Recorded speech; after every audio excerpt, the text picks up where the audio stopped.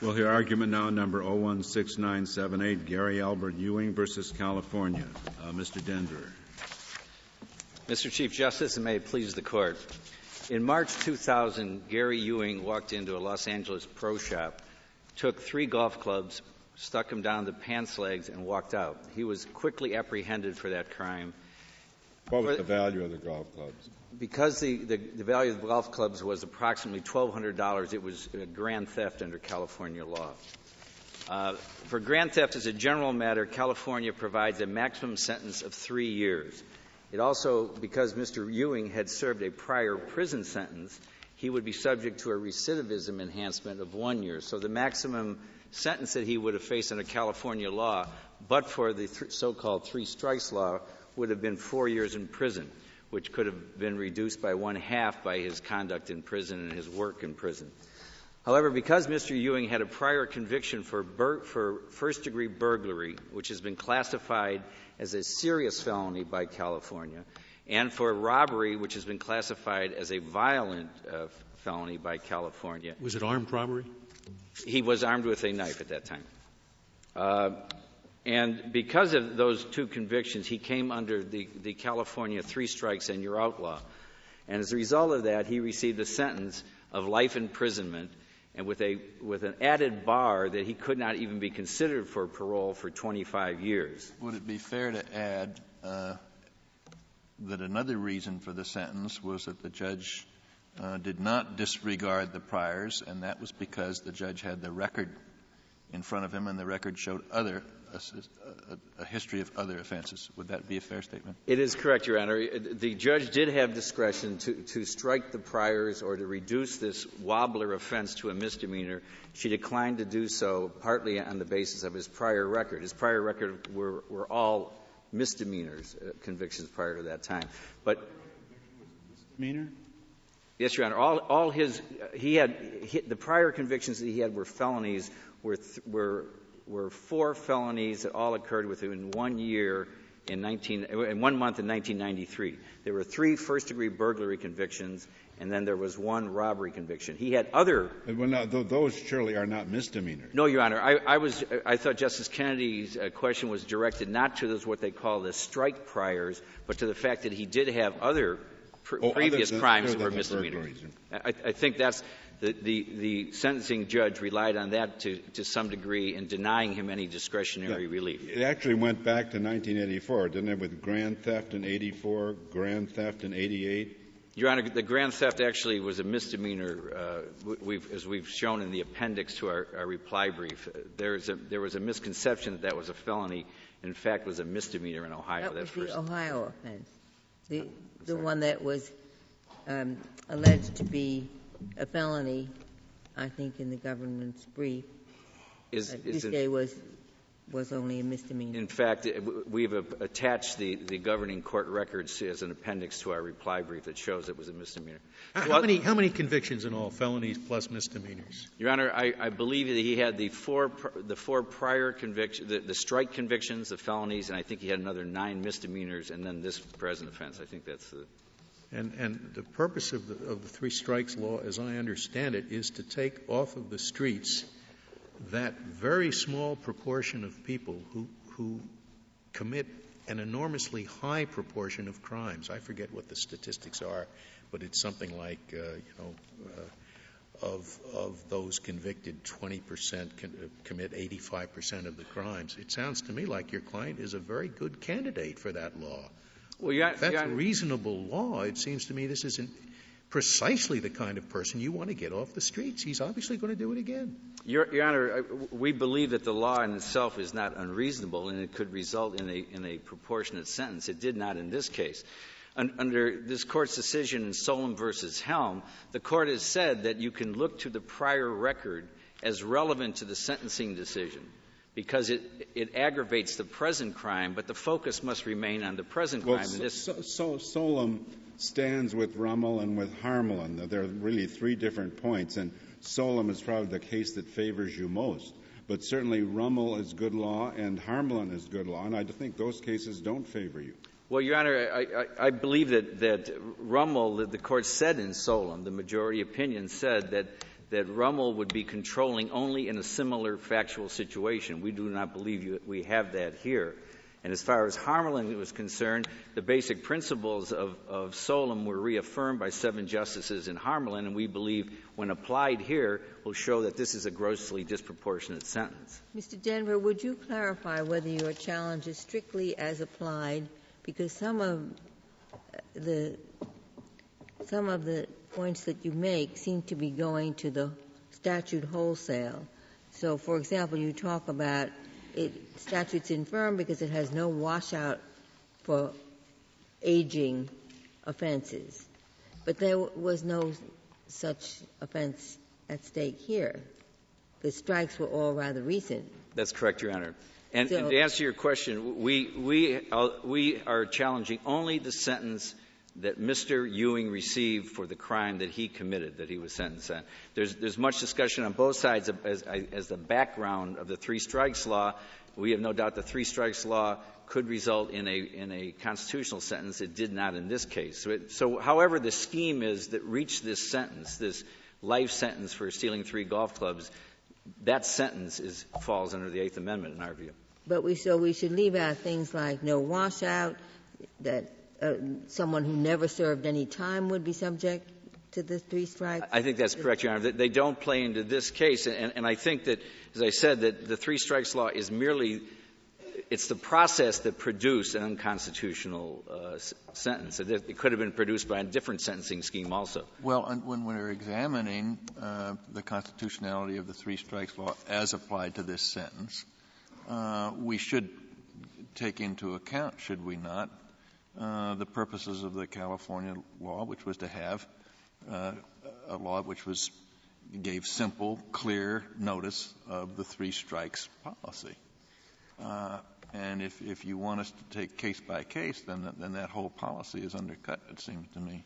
Well, Your Honor, I don't think that's true. In Solon v. Helm, the Court made very clear that it was looking only to the sentence that was imposed on Mr. Helm. Yeah, I was going to ask you about that because you had said that the principal focus has to be on this sentence. I'm just not sure what your authority for that is when we have a recidivist scheme of this kind.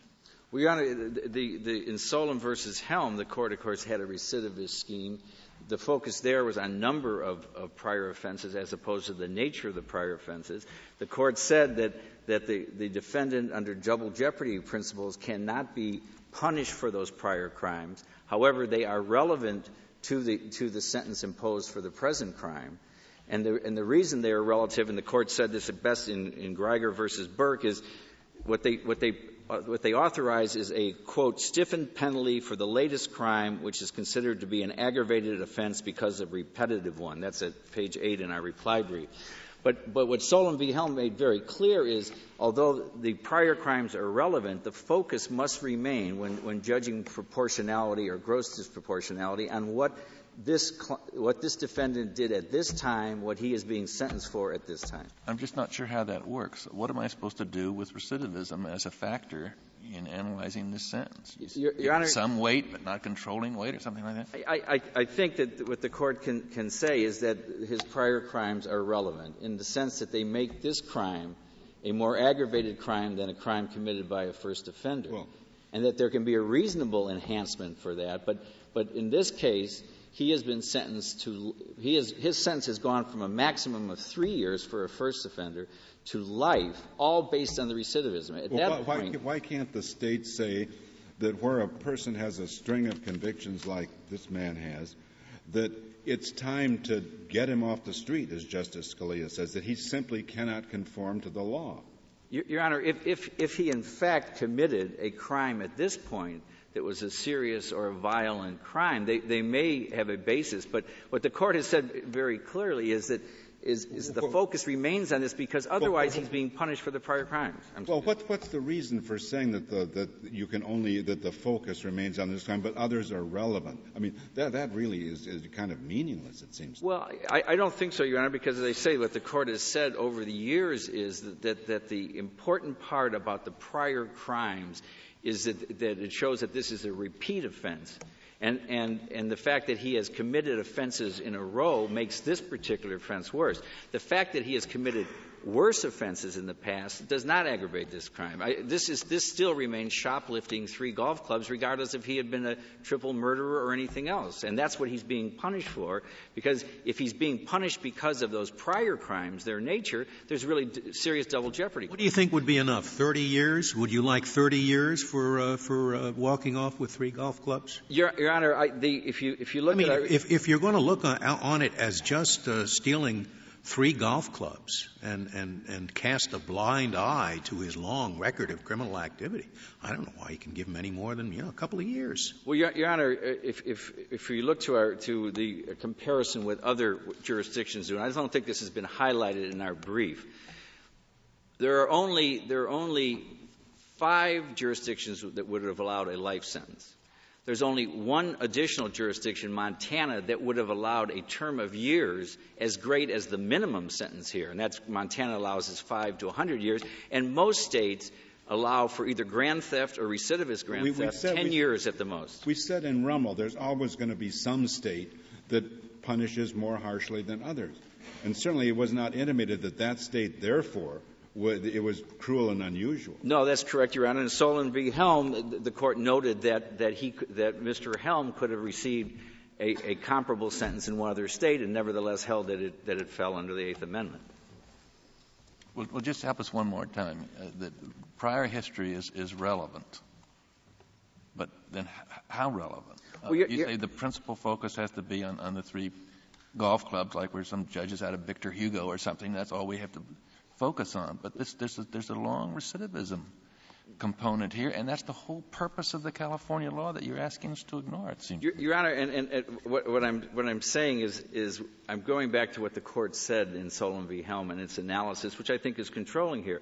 It made the point that the prior convictions, he cannot be punished for those, but they do aggravate this present crime that he's being punished for. And the way they aggravate it is that it shows that it's a repetitive offense. Now, he can have a reasonable enhancement of the normal penalty for grand theft based on the repetition aspect of it. But at some point, it becomes unreasonable. And it becomes unreasonable if you go from 3 years to life based on his prior crimes. Why isn't it reasonable to say if he commits another felony, he's committed, 3 already and 9 other convictions, 1 more felony, California tells him, and you go away for life?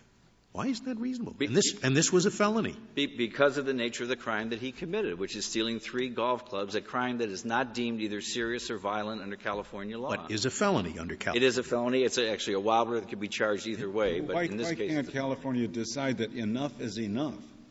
That someone with a long string like this simply deserves to be put away. Well, Your Honor, if that were true, then there'd be no limiting principle on recidivist laws under the Eighth Amendment. It would, at that point, you could say the mere fact that he broke any law, if he broke a traffic offense, a petty offense, would show that he couldn't follow the law and could get a life sentence. Oh, I'd be with you there. If it was a misdemeanor, but this is a felony under California. It is a felony, and it's one of the least grave felonies in California. But we've said at least here that we are going to give great latitude to state legislatures in determining how many years to give and how to categorize an offense.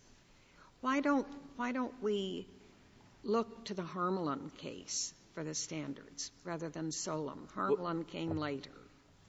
Well, Your Honor, I think you do, because as I understand the Harmelin case, if you take the dissent and the plurality, they both agreed on the basic principle here, which is that there cannot be gross disproportion between the offense and the sentence. And the reason I go back to Solem versus Helm is that it was a recidivist case and there was some further information. I don't. As I read the court's opinion, at least the plurality opinion in Harmelin, the big change was that you would not look automatically to intra-jurisdictional or inter-jurisdictional comparisons. You would first have to find an inference of gross disproportionality before you'd go to the other 2 steps. That's what I understood to be the major refinement of Solem v. Helm that was in the plurality opinion. I'm slightly stuck on this because there is some relevant information that I can't get a hold of. And you may have some in your experience, but it isn't in the brief. Let's take the set of people who have committed at least 2 serious crimes or more, maybe 50 serious crimes. They're very serious criminals. And they're warned, if you do anything again, you've had it. So think of that set of people. Now, I would like to know, in light of that set of people, now one of the members of that set commits a crime equal to stealing $1,200. For they steal $1,200 or equal to that. That's a very subjective judgment. What's the longest sentence such a person has ever actually served? Here they are going to 25 years, real years.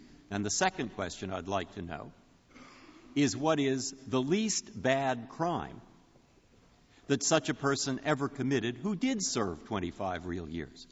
I'd like to know both of those things, and obviously they're find-outable. Let me see if I can answer your question. As far as under the 3 strikes law, because it sets this absolute minimum of 25 years, it's a life sentence, but it adds a kicker to it, which says, unlike other life sentences, you have to wait at least 25 years before you can even be considered. So since this law was passed in 1994, we have no experience with Obviously, this law. I don't want experience under this law. That would be circular. Well, Your Honor, what I'm looking for is in the absence of this law. Oh, I'm sorry. I understand. In the absence of this law, what is the longest sentence a person like yours, and I'm defining a person like yours to be a really bad criminal who now will commit another crime equal to or the same as stealing $1,200? And there's loads of records. I mean, in the California Adult Authority before this law was passed, et cetera. And the second question is, what is the least bad thing such a person who really served 25 years did? All right, those are empirical questions, and you're talking about this being unusual. I don't know if it's unusual unless I know what happened to other people. Well, Your Honor, there's nothing in the record that would answer that. But let me see if I can answer in a different way. But for the 3-strike law, Mr. Ewing, with his record, could receive no more than 4 years. Now, there are other recidivist laws in California besides the 3-strike law. Under the California Adult Authority, which was only the law in California for 70 years, people could receive very, very, very long sentences. They could, Your Honor. In California... And, not this long for this thing, but I think that's right. I think the long sentence... The California substituted determinate sentencing law for indeterminate in 1977, but under the old indeterminate sentencing law, my clear recollection is that those long, indeterminate sentences were always triggered by serious or violent felonies, and not something of this. No, I've looked it up, actually, and you're quite right that this is not as you couldn't get this long a sentence, but you could get a pretty long one for being a third offender and committing a property crime. But that doesn't tell us how long the people actually serve. Well, Your Honor, if you look for the question of parole in California, which the state suggests saves its life sentence. The court looked at this in 1995 in the case California Department of Corrections versus Morales. And what the court said at that time was that 90% of all defendants who came up for their first parole hearing were found unsuitable for parole, and that 85% were found unsuitable at subsequent hearings. Now, that has not improved any because, as you'll see in the amicus brief of Families Against Mandatory Minimums at page 18, as of 2000, the Board of Prison Terms, which is the parole authority, their official records showed that they only recommended parole in 1% of the 2,000 cases that came before them with a life sentence. Mr. Denver, can't the people of this thing, by the way, was not adopted by the legislature, was it? It was adopted by plebiscite of the people. By both, Your Honor. By both. Both by legislature and by plebiscite. So the people of California decided we want to be tougher. Why do we have to be bound by whatever the more permissive scheme was earlier? The people of California knew that scheme, and they decided this is no good. We still have too much crime. We're not punishing people enough, or we're not keeping them incarcerated long enough. Why do we have to be bound by whatever the previous record was? It seems to me the question before us is it unreasonable to put away somebody who has this record? Your Honor, first of all, as to the question of initiative versus legislation, as my understanding, the Court in other areas has said that there's no greater deference given to one than the other. But the other question is, there's no doubt that some deference has to be paid by this Court to legislative judgments or initiative judgments and the questions of punishment and in dealing with the recidivists. The Court has made that very clear. But it is that deference that has led to the Court setting a very forgiving standard. The Court said that it would not require in this area or as excessive fines strict proportionality between the crime being punished and the sentence. It has said it is only when there's a gross disproportion, and that's a very deferential standard. That is a standard that allows the legislature to make many reasonable judgments, but says that some judgments are unreasonable. How much is too much? Well, Your Honor, life imprisonment for the crime of stealing 3 golf clubs, we believe, is cruel and unusual punishment. But we're just going — it's 25 years. Your Honor, 25 years that he'll really serve. We know that. As far as what happens after those 25 years is a matter of parole or a decision by other people. Your Honor, the sentence that he's been given is life in prison. He's been consigned to die in prison unless some administrative agency determines to let him out. And as I've just quoted you — But I mean, parole in all the cases you're citing is relevant, so you can describe it as you want. We both know what the facts are. The facts are he has to be in jail for at least 25 years, and then he might be paroled. And he might be, but there's nothing in this record that would suggest he has a reasonable expectation in that regard. In fact, what's before the Court would suggest that there is not a reasonable expectation, particularly if the animus that drove the passage of this law continues for 25 years, and they still think, well, gee, if they committed these prior crimes, they ought to be locked up for life because they may commit other crimes. In the statistics that you were quoting, though, those were not 3 strikes cases. Those are not 3 strikes cases. Those are cases where people might have gotten reduced time for good behavior. That's correct. And one question I wanted to ask you, in view of the infirmities of Mr. Ewing, is he still alive? He is alive, Your Honor. He's aged and has lost eyesight in one eye as a result, but he's still alive. How old was he at the time of sentence? He was 38 years old. He's 40 years old now. So, as a practical matter, I mean, this 25 years is probably a life sentence for him, unless there's some major medical developments. Mr. Denby, you conceded a moment ago that the prior offenses can be considered for purposes of treating this offense as an aggravated offense, given the prior record.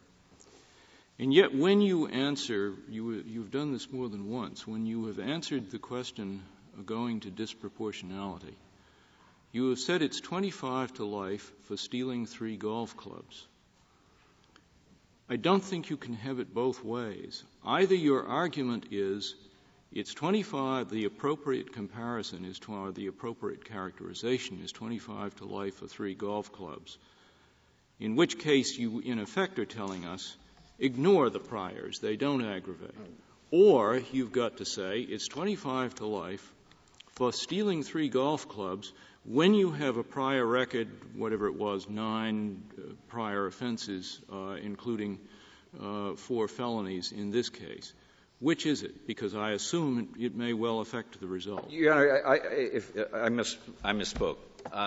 What we say is the focus must be on the present offense. It is an aggravated offense. He is a repeat offender. He is a repeat offender. He is someone who committed this offense with a prior record of offense. Is it inconsistent with your position when you say the focus must be on this offense? Is it inconsistent with that to say this offense is stealing 3 golf clubs worth $1,200 by somebody with a prior record of 9 offenses? Is that consistent with putting the focus on this offense in the terms that you're using? I think it is in the sense that it shows that there's been a series of repetition. But what I'm suggesting to the Court is that regardless of the repetition, the fact that it's a repetitive offense, if the focus remains on what he did now, the triggering offense, which under Solem v. Helm is the focus, then no matter what he has done in the past, no matter how much repetition, it is grossly disproportional to sentence him to a life sentence. At that point, 100 prior instances of stealing 3 golf clubs would not affect the analysis then, on your view? Your Honor, if there were a series of crimes of the same nature, for instance, I've just given you one. Yes. 100 prior 3 golf clubs every time, 100 times. Would that justify the treatment that he's gotten here? Your Honor, I think that would show a propensity to steal golf clubs. But again, I don't believe... I would concede that. I don't believe... Posit further that his score has not improved.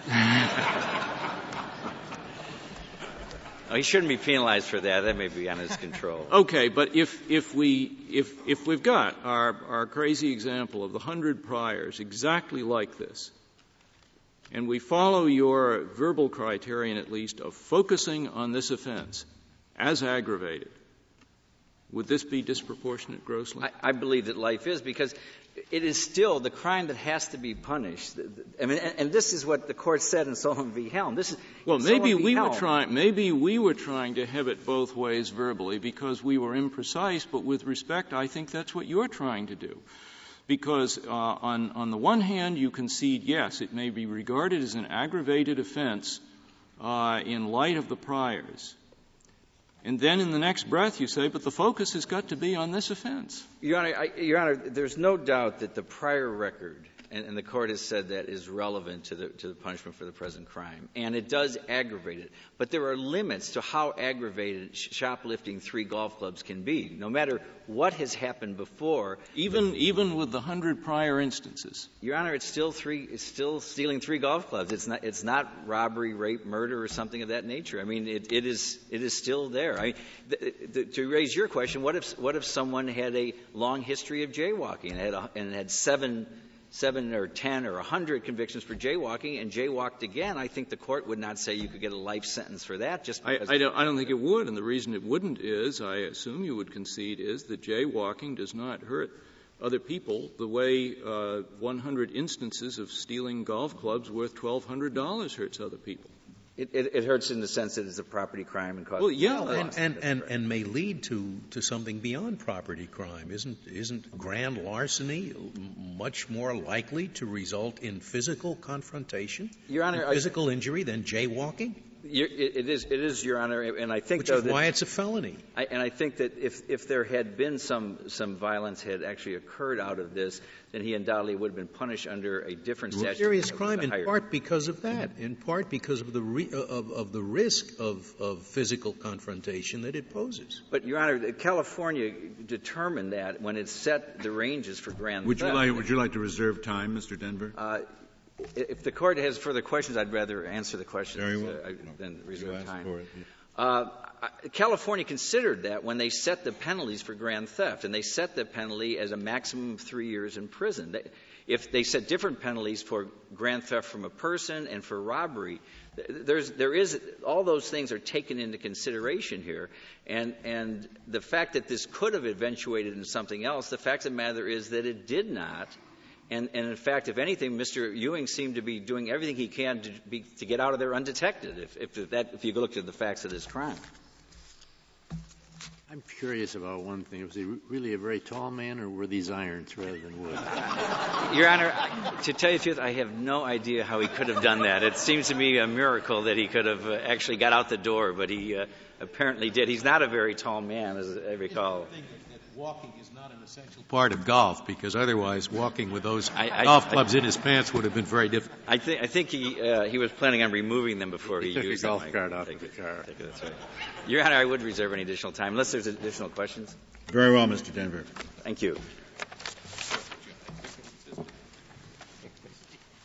Mr. DiNicola, we'll hear from you. Mr. Chief Justice, and may it please the Court. First, I think in answer to Justice Breyer's question, I don't know what the statistics are under the old indeterminate sentencing law that was in effect in California until 1976. But in a way, I think Your Honor's question triggers an issue that I think is central here. The ISL, the old California law, was premised very explicitly on a penological theory that emphasized rehabilitation of the offender. I think the question that's raised in this case, and it's a question that's particularly apt in light of the Harmelin opinion, is when can a state decide that they're going to move away from a more lenient policy of rehabilitation or extending leniency to a first-time offender, and move toward a tougher policy of incapacitation. So tell me, am I fair to assume there never in the history of the United States has been a person who, of the set, I don't want to be pejorative, I want to characterize it your way, and I'll characterize it as taking the set of very serious criminals with very serious records, and a person in that set commits another crime, and the other crime is approximately theft of $1,200. And am I fair in saying there hasn't been ever a sentence in the history of the United States in the last 100 years anywhere close to this one? And I base that on my knowledge, which you could get, it's public, of 35,000 real cases in the federal system where to get a sentence like this one for a prior offender, you have to now, hijack an airplane, commit murder, something really serious beyond belief compared to this, and that the worst sentence you could get for something like this is about 4 or 5 years. Then I look to the California Adult Authority, and I see under that sentencing, nobody could have gotten more than 10 real years, and indeed the average was somewhere around 5. And you have all those records, and you have come up with nothing in your brief. And therefore, can I say my assumption is this is by an order or factor of 2 or 3 times higher than anyone ever was sentenced before in the United States for such a thing. You see, I'm making a very extreme statement empirically. And I want to know what the response is to my statement. And I want to know why I shouldn't hold you to my statement since you have the information, and why I shouldn't say that's just way too much. Well, again, Your Honor, my answer is that I do not know what those records would have shown. I guess he shouldn't hold you to it since you don't have the burden of persuasion here, do you? I thought you were defending a decision below. Yes, and I did interpret the issue to be a proportionality issue rather than an unusualness issue. But I do, something in the recesses of my mind tells me that we had a 3-time loser statute in California. And I think that put people away for life without parole. Well, all right. How do we decide? How do we decide if you say of this serious set of criminals, you go to jail for life if you jaywalk? I mean, the next time. Is that disproportionate? How am I supposed to say what is or is not if I don't look to the empirical facts? And I'm not holding you to present empirical facts. I'm just saying, why shouldn't I decide on the basis of empirical fact that is available? Well, in our view, the most prominent kind of objective factor that this Court could look to in weighing this sentence is what the legislature has said are felonies. What California has done in this case is they've narrowed their target to a subclass of felons who have committed what the legislature has deemed to be, and I think what on the face of it can reasonably be interpreted as being serious or violent crimes. What's the limit? What was the dividing line between grand theft and petty theft in California? $400, Your Honor. When I went to law school, it was $100, except if it was citrus you stole, it was $50. Now it's $100 if it's citrus, right? But once there's that predicate of serious or violent felonies set in place, then what the 3 strikes law does is, I think, reasonably moves toward a policy of incapacitation upon the commission of not just any new crime, not a misdemeanor or an infraction, but a new crime that the legislature has. One of the things that puzzles me about the statute, maybe you can enlighten me, I thought that if there were 2 priors that were violent but not related to property, such as murder and rape, the third related to property wouldn't trigger the statute. No, Your Honor. The way the statute is written is that if the prior felonies meet the statutory definition of being serious or violent, if you have 2 of those, then any new felony triggers the 3-strike sentence. Even if you had, say, a murder conviction and a rape conviction, and then you committed a wobbler that was a property crime, would the statute treat that as a 3rd strike? Yes, because wobblers are felonies by definition in California, and any felony regardless of the character of the first 2 strikes. As long as the first two strikes meet the level of being serious or violent, which... I see. And there's no requirement that it be related to property. I misunderstood. No, Your Honor. Right. So I don't know how to work with felony and misdemeanor, because across the nation, my impression is that those are classified in very different ways. And they're classified sometimes according to the prison that you serve in, as in Massachusetts. And sometimes you can find a felony that, in ordinary common sense, is a lot less serious than certain misdemeanors. So that's why I'm very pushed to know what to work with unless you work with empirical fact. Well, we think in California, the felony is defined by the not just the locus of where the term will be served, but also by the length. It's more than a year. And we think that that's a traditional line of demarcation between offenses that over the course of time a society deems to be of elevated seriousness. I think some of our constitutional jurisprudence turns upon the distinction between felonies and misdemeanors. Yes, Your Honor. I think that is so. And there are political restraints on the legislature in enacting laws of general applicability. There are certainly economic restraints on a legislature in deciding to set a punishment scheme that provides for long terms of imprisonment. That's costly. And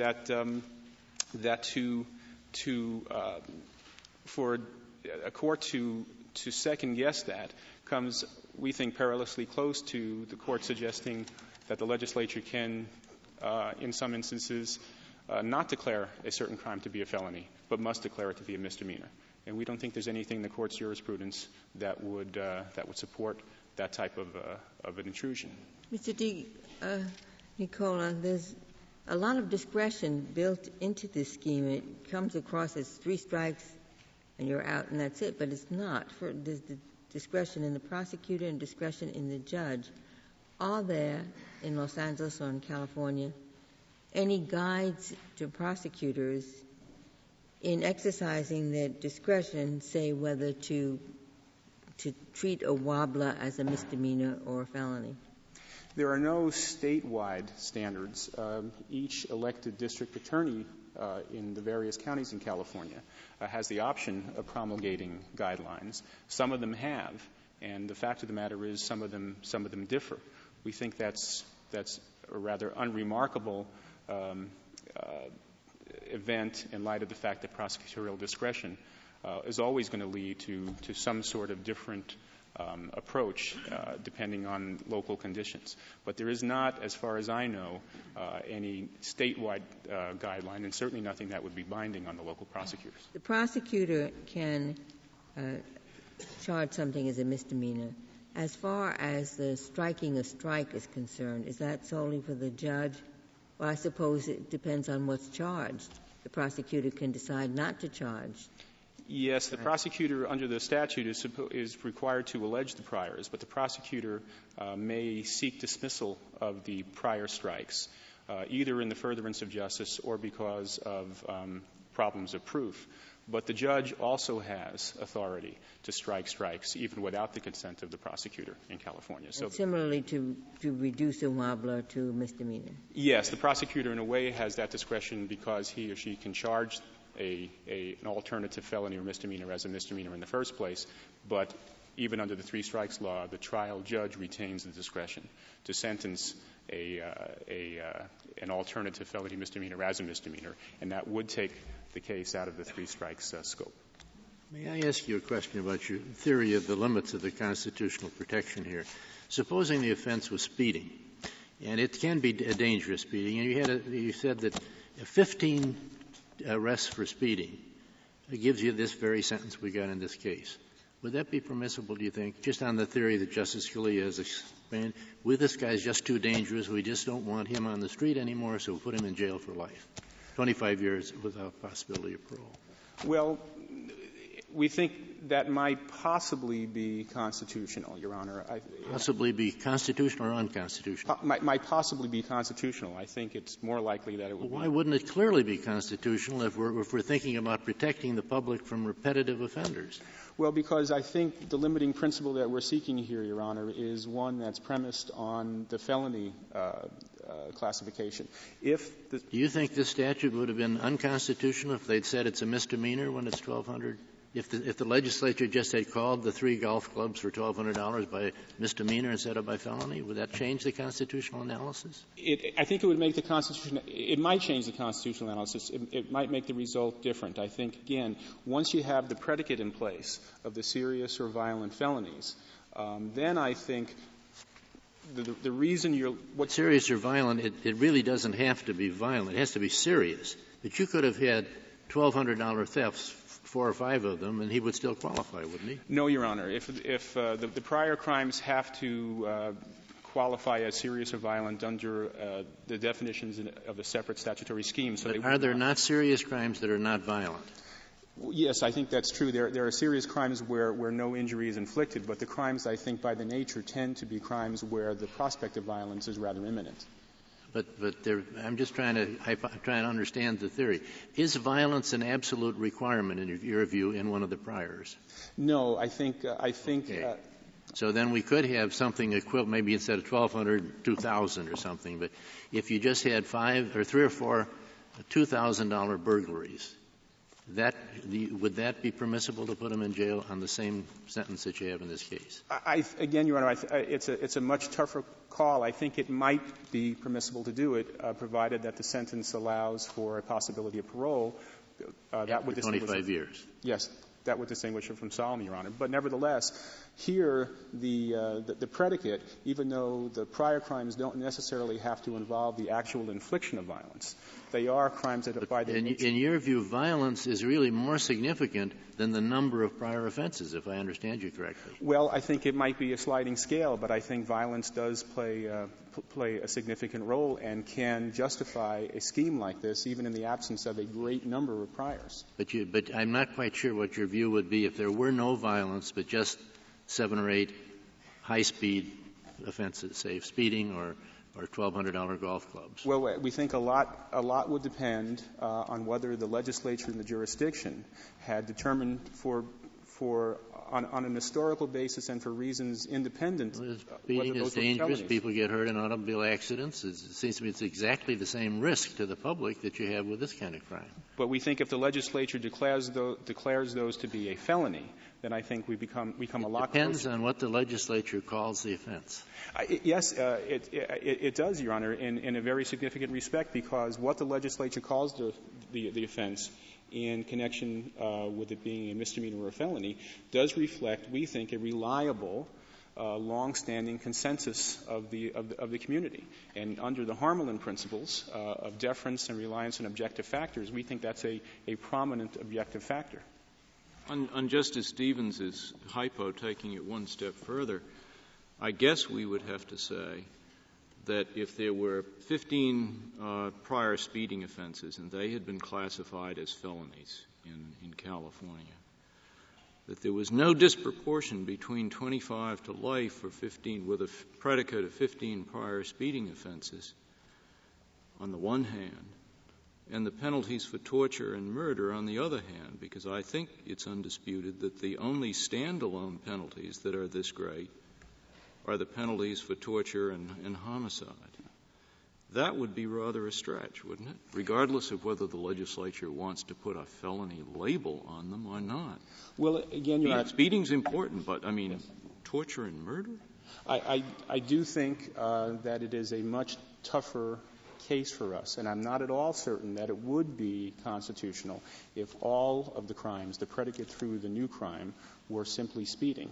I think. Might it be an abuse of the judge's discretion not to reduce if it's a wobbler in such a case, or not to strike a strike?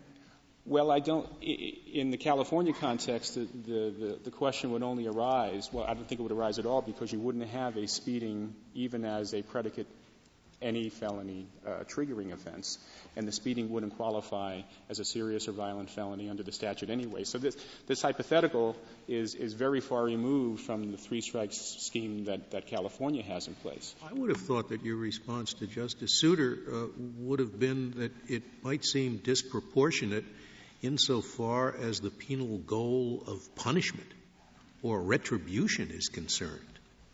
But it depends on what you want your penal goals to be. California has decided that disabling the criminal is the most important thing.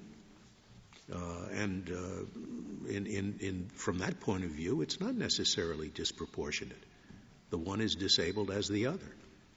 Well, I mean, proportionality, you necessarily have to look upon what the principal objective of the punishment is. Mm-hmm. If the objective is retribution, then sure, I guess it's disproportionate to execute somebody for killing only one person when you do no more than execute somebody for killing 20 people. But if your purpose is disabling the criminal, I'm not sure that the example that Justice Souter gave is disproportionate. Well, again, Your Honor, I don't think I would absolutely concede that it would be unconstitutional. I'm just saying that. Well, do you adopt Justice Scalia's analysis? I mean, this came up in the briefs, and this was an interesting point. Does the state, for purposes of proportionality analysis, have the option to adopt a different theory of penalty? And he's given an example. Do you adopt that argument here, and do you think that is a justification that you want to rely on in this case? Yes, we do adopt the theory of incapacitation, and we do rely on incapacitation as a theory that justifies the sentence in this case. All right. Here's the problem that I have with that, and this is what I wish you would address.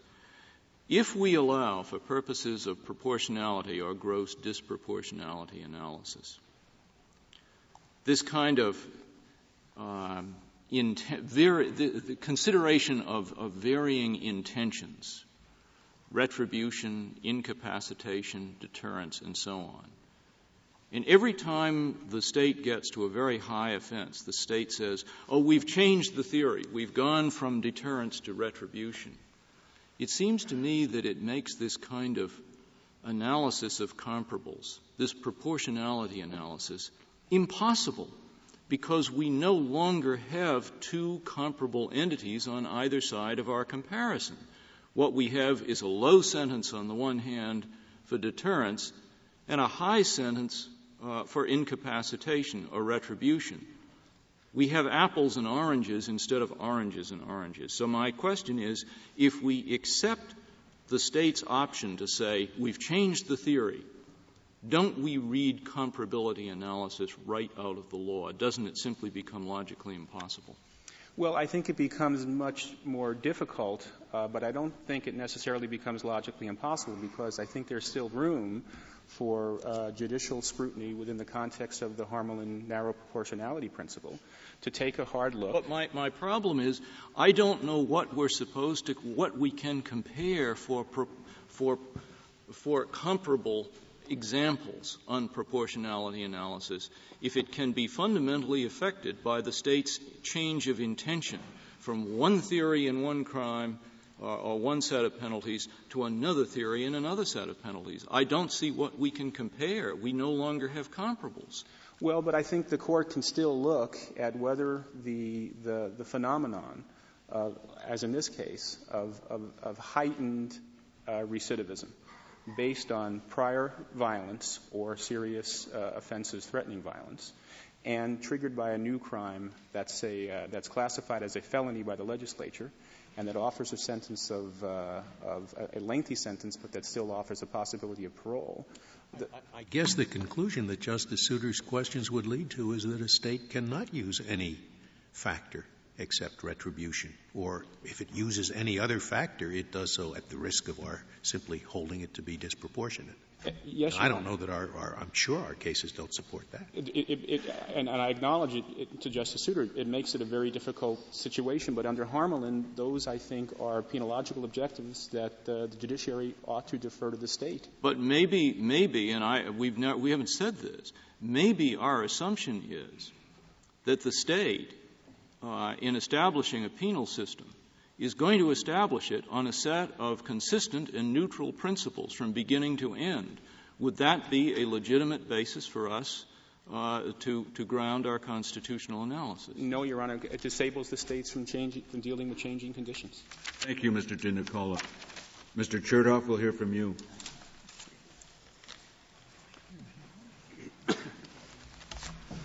Mr. Chief Justice, and may it please the Court, I think the last series of questions which Justice Souter posed to Mr. DiNicola really framed the issue in light of this case's most recent pronouncement in Harmelin, this Court's most recent pronouncement in Harmelin.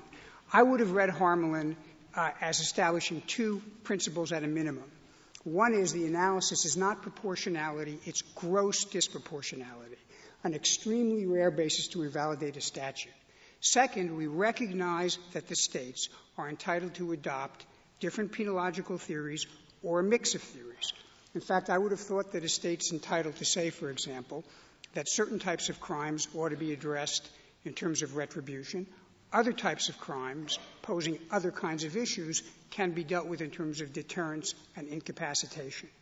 And if the consequence of that principle is that this Court has very limited review on comparability of sentences, at least where we are dealing with sentences that allow for the possibility of parole, then I think the conclusion is that it is the extremely rare case in which a sentence gets Why invalidated. isn't that this case? I mean, I don't know how to approach proportionality other than to say what sentences are given for the same crime or what crimes are treated with the same sentence. Now, suppose looking at that, I find this is the rare case.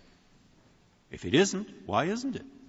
I mean, all the information we have, as I've said before, seems to suggest that this is higher by a factor of 2 or 3 times anything else you can find. Well, if that isn't grossly disproportionate, why isn't it? It's not for several reasons, Your Honor. First of all, although there's nothing in the record to speak to what the pre-1977 proportions were in terms of sentencing, we do know, for example, that elsewhere in the country there have been comparable sentences. We've cited in the United States. Cited lots of instances in which the law permits such a sentence. But that's quite different from saying there was such a sentence. Actually, I think at footnote 13 we've cited several cases in other states where you have very comparable punishments, where you have larcenies between $400 and $700 as the third. And you have instances where people were sentenced to 25 real years in prison for having committed such an offense, or were you citing that the law would permit such a sentence? No, we've cited review and rejection of disproportionality challenges in one case in Nevada to a life sentence without parole for a grand larceny of $476, and a similar one, I think, in South Dakota. Also, of course, as we look at the current sentencing regime, this is not, as in Solem versus Helm, where you have a single judge who is apparently an outlier under the state sentencing scheme.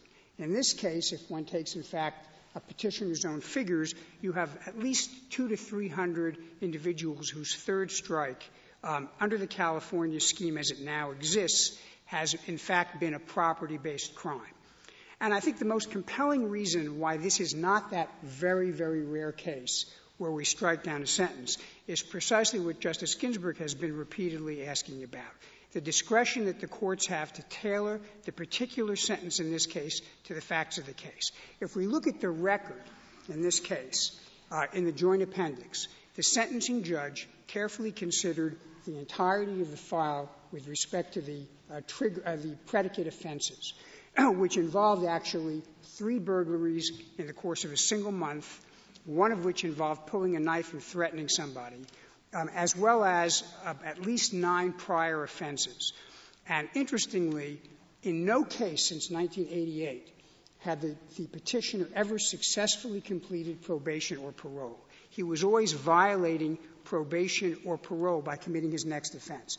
And that's precisely what the sentencing judge looked at and explicitly referred to in rejecting the request on the part of the petitioner, either to downgrade the triggering offense to a misdemeanor or to eliminate some of the strikes. And I would have thought that is precisely what we expect and want judges to do in a rational sentencing system. In effect, going back to the beginning of your argument, I think you're saying that what the judge here did in rejecting the request to downgrade or to disregard, in effect was saying, yes, I am finding that this is a case in which it is appropriate to sentence on an entirely different theory, a theory of putting them away as opposed to a theory of deterrence. And that seems to be the logic of what's going on. That's correct. An entirely different theory, though, that is embraced by the state in passing this law. And may I ask you one more question on that? Because, again, you started toward it in responding to me at the beginning. Like you, I came in here assuming that the state could change its theories. If that is so, then I guess what that means for proportion or gross disproportionality analysis is this. A state can do it and can pass our Eighth Amendment test if it has a reasonable basis for saying we are going under certain circumstances to say there is a changed theory of sentencing. The theory changes from deterrence or mere retribution to a theory of public protection, putting away the person who simply will repeat and repeat and repeat. So for purposes of our proportionality analysis, the question would come down, do they have a reasonable basis for doing that under their statute in general? And in particular, is there a reasonable basis for saying that this is a case for that? And if the answers to those two questions are yes, then it passes the test. Would you adopt that analysis? I would absolutely agree that if it satisfies those two, it passes the test. That's not to say that if it flunks those, it automatically fails the test. But certainly if you meet those conditions, I think you pass the test. And I think there's a common sense to that. One could look, for example, at certain types of violent crimes like murders and rapes and say, irrespective of whether it was a crime of passion or something that will never happen again, it is so heinous, our philosophy is we have to punish it. But one can also look at comparatively small crimes, at least if they're felonies, and say, if someone is repetitiously unable to conform their conduct to the requirements of law, we don't have to wait until he commits the next felony or the next two felonies before we put an end to it. And interestingly, if one goes back to Blackstone, who talks a little bit about the issue proportionality as it related back in his day, he discusses the fact that when you deal with habitual offenders, it would be cruel to the public to simply allow that person to get out again and commit their next crime. So I don't know that it's so much that the state changes its theory as that the state adapts its theory to the particular type of crime and particular type of offender. And that's, of course, what we want to have in sentencing. And finally, I would say this. In a scheme like California, where the state judge has the power to tailor to the particular offender and the particular offense what the right answer is, for the federal courts to come in under gross disproportionality analysis and recalibrate that, even if sitting as state trial judges, the justices might feel we would do it differently, would be essentially converting the courts into a constitutional sentencing commission. And if one looks at the companion case... would be essentially to? Convert the court into a constitutional sentencing commission, doing the kind of analysis that we now have a sentencing commission. That would be a very bad thing, I agree. It would be certainly a very complicated thing, Justice Breyer. And if one looks at the companion case, Andrade, and the subsequent cases in the Ninth Circuit that have flowed from that case, one sees this phenomenon beginning to emerge, where every fact pattern is evaluated slightly differently. One court views burglary as being a violent offense. One court says it's not a violent offense. Could you argue that because discretion is consistent with the goals of the statute before the sentencing, that some discretion is also permitted to a reviewing court after the sentencing, and it can still maintain the symmetry and the purpose of the statute?